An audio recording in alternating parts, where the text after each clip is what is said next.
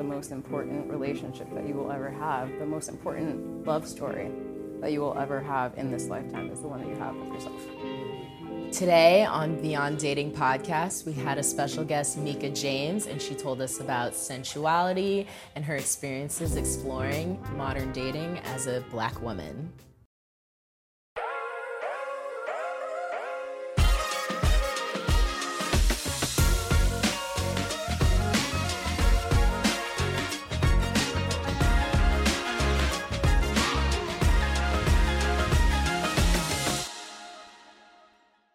And our sponsor for today's episodes is Beyond, the newest dating app in town.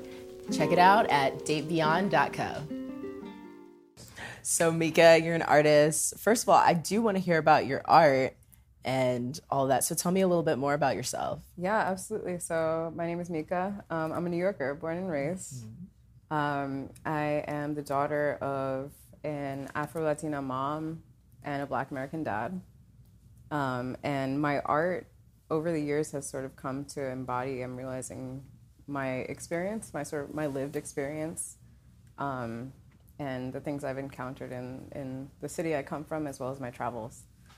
I'm someone who is very comfortable in the realms of sort of spirituality and love and even taboo. So I think that lately my art has come to encompass those traits. And I'm really excited to explore that more deeply, especially with some of the pieces that I've been working on lately. So tell me about some of the pieces. I mean, I would love to hear about the more taboo stuff because that's what gets me going. Definitely, I get that. There is one piece that I've really been excited about lately. It's called Ma'at, named after the Egyptian goddess of righteousness and truth. And most people are familiar with the Egyptian weighing of soul ceremony, in which after a person passes, their heart is weighed against her white ostrich feather. And if the weight is equal, then you pass into the afterlife, having lived a really truthful, fulfilling, and a good life, is what they say. And so that's some of the work that I love the most. But then also, coming from New York, I grew up and I'm the daughter of parents who met in a lounge, we're lovers of house music and of disco, and so movement has always been really something that is beautiful and even sacred to me. And so I draw a lot of inspiration from the likes of great American artist Ernie Barnes, well known for his depictions of Black movement during the Jim Crow era. And so I have one piece called Groove Me Baby, that is this gorgeous woman dancing under disco lights in a groovy golden bra and bell-bottom bikini set. That was one of the pieces that I was really proudest of early in my career. But as I move forward, I'm excited to explore themes of I don't even know, transmutation, of intimacy, and of more of things that I consider divine in my life, in my art. So speaking about, your art and sensuality, which leads into sexuality, how do you identify and how do you express that through your art? So when I was first coming into my adolescence, I'm actually the product of an all-girls preparatory school. Pause for dramatic effect. And so I think having been raised, so my mother is half Mexican, and so having been raised in the Catholic Church, I sort of came to my own, pre-prescriptions of love and of sexuality. But the older I got, and then going to this all-women's institution and coming into I think I knew that I was queer when I was 5 years old. I had a friend who just felt different when I was a young girl. But once I came into my adolescence, I came to identify as bisexual. But the older I get, I was telling some friends, I don't really care so much about the gender of the person, and it's more so just the connection and the vibe we have. So I guess nowadays I'm pansexual, but what are labels? What are labels? So growing up as a Black woman being proud to be queer and then identifying as bisexual and now pansexual. What was that process like? Because I know it's different. It's definitely not mainstream in Black culture. So I think initially it was I don't remember growing up and seeing anybody who had relationships of the like queer nature. I think I had one family friend who was a gay man, but when it came to seeing queer women, I didn't see them at all in my life. And so I remember coming out to my parents when I was in high school, and the initial reaction was disbelief. And of course, you know, with teenage hormones, it's all angst and it's just so much.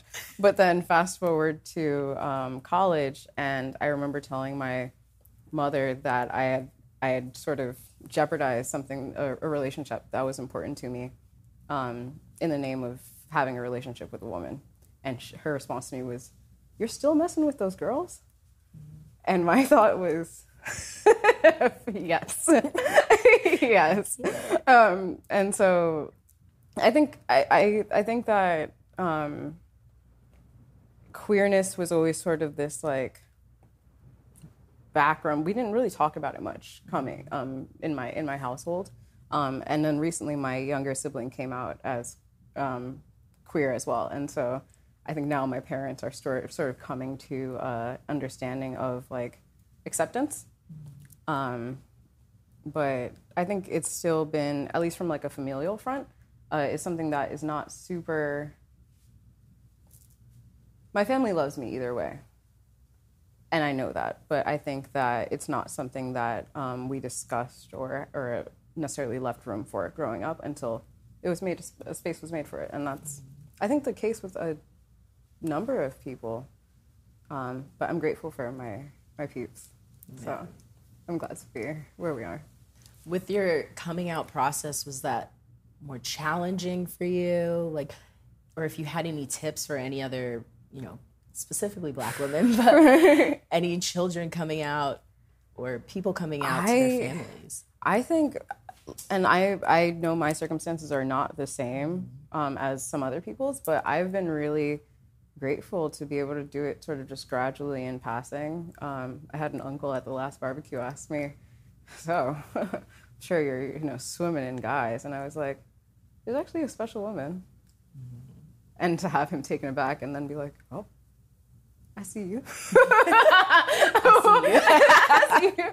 was sweet, and it was just that. So I think just if you're able to and feel comfortable. Just living and speaking your truth and doing it proudly, why not? Are you able to find your community of people pretty easily? Or is it a challenge? It has been a challenge. I have to say, I'm from New York, and then I moved to Miami last year. And I feel like when I was living in New York, partially just because I already had an established network there, but it was much more easy for me to find people who were not only queer, but who were sort of movers and shakers and creatives and entrepreneurs, but all also open-minded and respectful and genuine. It was much easier when I was in New York. And so now that I'm in Miami, which is we love Miami, but she is a pretty city, but she tends to be a little bit transient. And I think that it can be a bit difficult to make genuine connections with people here. And so at least in a new town, it's been rather difficult to find people who are aligned with my values. So what do you value? Oh my gosh, I value connection. I value community. I value art and health, and care. I value comfort, a roof in my head, great food in my belly, and I think the people that I love, if not physically close to me, just within reachable. And I feel like the list goes on and on. Lately, I've found that like I try to exist existing in gratitude is never the wrong answer. So as much as I just listed, there's tons more. How are some ways you exist in gratitude? Every day I have a sort of utterance of gratitude to the universe, sometimes multiple times a day. As a creative, I also believe that my bodies of work are an act of gratitude to the universe for the ability to. I'm also a dancer, and so I believe that my movement is an act of gratitude to the universe for the ability to. And I feel that way about a number of things that I create and do. So on dancing, that's a whole sensual practice. I love it. I love it. Yes. How do you express your sensuality through dance? Are you asking me to show you? No, let me stop. I wish. Maybe after. Maybe later. My sensuality through dance, I think, so I'm a trained Latin dancer. Okay. So I think Latin dance is super sensual. I love partner dancing because within it you get to create an entire world all your own for two people. And as much fun as it is to watch on a dance floor, it's eons and multitudes more fun to be in the center of it because you get to feel that sort of push-pull between two forces, which is super exhilarating. We do it in other acts too, but you know. Would you like to share about those other acts? I mean, we can talk more about it. Yeah, why not? I think that most people would agree that sex and intimacy, or like physical intimacy, it's an energy exchange. It's a push and pull, and it's a give and a take. And I think that part of what makes dancing, especially Latin dancing, so great is that you get to truly like feel that. And of course, I love good music, so the added background noise, the good rhythm is always a plus. Always got to have that good rhythm. I have a question about, divine feminine and masculine energy. Ooh. Like, do you embrace both the divine feminine and the divine masculine energy in yourself? And how do you look for that in other partners? Definitely. I think that the balance of the two is, I have to say, I almost find it difficult to sort of put it into words, but the best that I can think is just balance. And I think that when someone is balanced in the two, you find a person who is not prideful, who is not driven so much by ego, and is not necessarily, I don't know, there's this, you have like possession and then sort of free love, and there's this balance of the two where it's like, I want great for myself, others, because you understand that value. So I don't feel like the best professor maybe of what that looks like. I do feel like it's something that in my own life I have balanced well, and that I embrace. Mm-hmm. Do you have any tips for people? I know you said you're not a professor, but I mean, you're living it authentically, doing your thing. So what has helped you? I think I've always been someone who's been fairly comfortable just expressing my truth and my identity, whether that be through my art, through the way I dress, and in my words. So I want to say be true to self. I know that sounds sort of cliche, but just be true to you. And if anything, the thing that has taught me the most is my introspection, is when I am able to sit with myself and really think about what feels good to me, or what is feeling a need to be pushed more to the front of my identity, or even things I want to work on within myself. So I think the best tip I can give is just get to know yourself and be proud of that person. Wow. How do you like to get to know yourself then? Do you meditate? You dance, you do art? Yeah, I talk to myself a lot. I talk to myself a lot. over the older I get, the more I have, my grandmother says, you are not fit company for anybody else unless you are fit company for yourself. And I am more than fit company for myself. I love spending time with myself. We make ourselves some great dinners. We go on some lovely walks. Yeah, I just love spending time with myself. I enjoy pouring into myself by doing the things that make me happiest. So whether that be bringing myself around some good live music, eating some amazing Mexican food, or just, running around in the sand and then going home and painting till the wee hours of the morning. I think the more I explore the things that make me happy, the more I understand the nuances of my own psyche. And the more I fall in love with myself. This is just another thing to add. I have a girlfriend, shout out Juliana. But before I moved to Miami, she wrote me a card that still sits very high in my heart to this day. And she reminded me that the most important relationship that you will ever have, the most important love story that you will ever have in this lifetime is the one that you have with yourself. Above all others is the one that you will have with yourself. And I think that idea has really sat in my mind since she shared that with me almost over a year ago.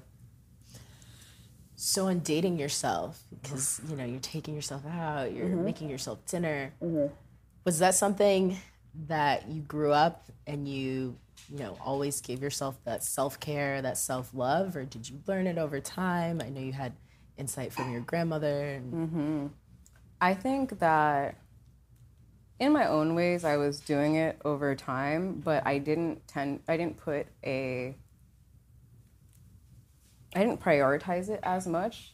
I think until recently, until it took me into maybe my early mid-20s to start prioritizing it, and then more so once I started going to therapy last year. I began to understand sort of, and not to I think in a way. So psychologists say that our romantic relationships tend to resurface emotions and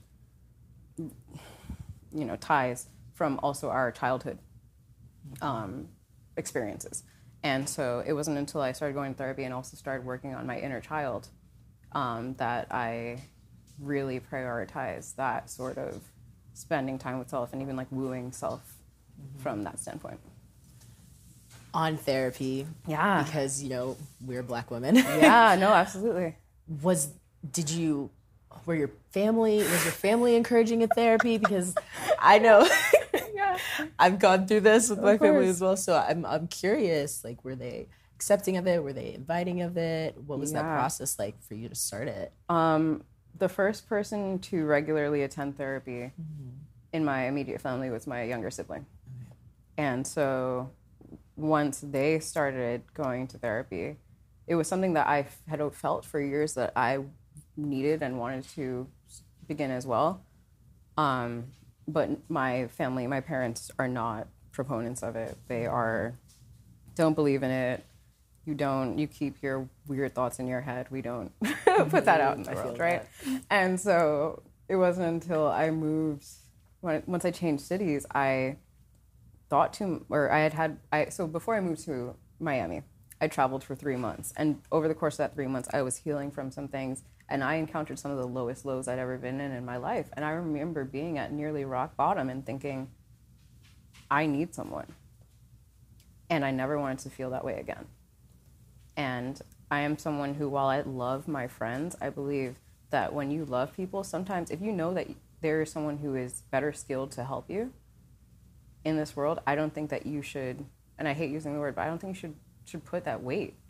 I don't think you should put that burden on the people you treasure the most if you don't know that they can handle that. Do you know what I mean? I think we have to be kind to ourselves and to others and really care about the people who care for us.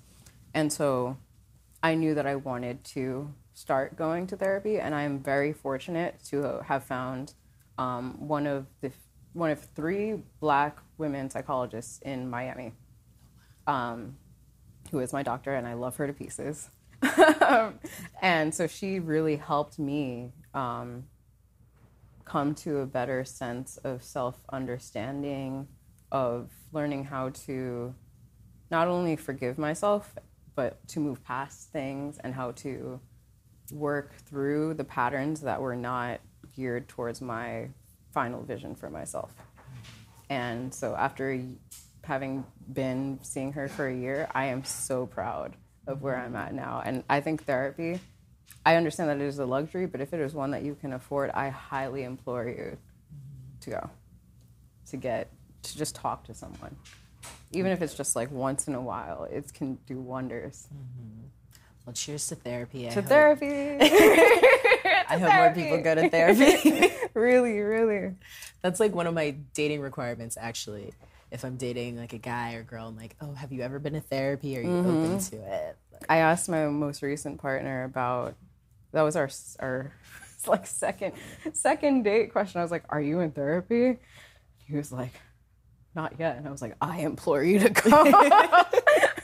That was a fun conversation to have after like the second or third drink. Got very enthusiastic. Well, speaking of drinks, I'm going to ask you your why not question. Ooh. So what is something that you experienced that you had the opportunity and you said, you know, why not? Let me try it. And it turned out great for you. Ooh. Gosh, life? No, let's see. Something that turned out great for me. Why not? Or you learned from it. Or that I learned from it? Yeah. Does it have to be in the realm of romantic? No, it can be. It can be whatever. Why not? Honestly, starting my business. Mm-hmm.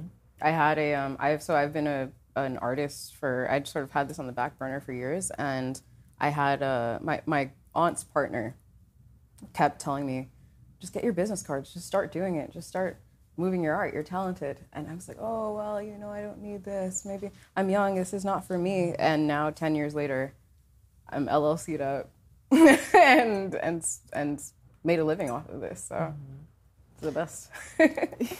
So do you have any tips for anyone on how to just get started?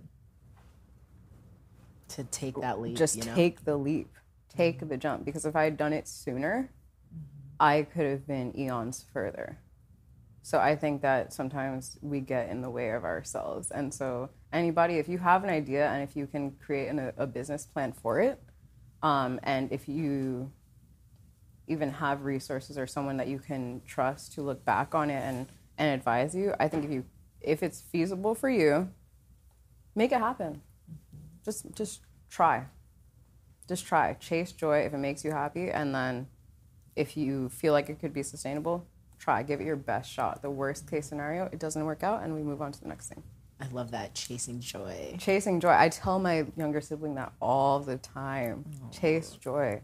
I believe that joy is a snowball effect. The more that you do things that make you feel good and lead you to happiness, the more you'll be presented with opportunities to continue doing the same. Okay, one more question. Yeah. Do you have anything spicy that you want to share? I mean, I have plenty of spice. Let's see. Spiciest. I have a Patreon where I talk about sex education, BDSM, taboo, and taboo subjects, and just like things that fascinate me. I'm sort of comfortable in that realm, and so it started off as a passion project about last year, but it's sort of still on the burner, making things happen. So. Okay, well, I definitely want to check it out. So yeah, you gotta let me know how to find that. Yeah, definitely. Space Cowgirl. Space Cowgirl? Yeah. Okay, I'll check that out. Yeah, please do. Well, thank you so much for chatting with me. This has been such an awesome conversation. Talking to a beautiful goddess like you. Thank you, likewise. I hope you the greatest success in life and in all your travels. Thank you. Cheers.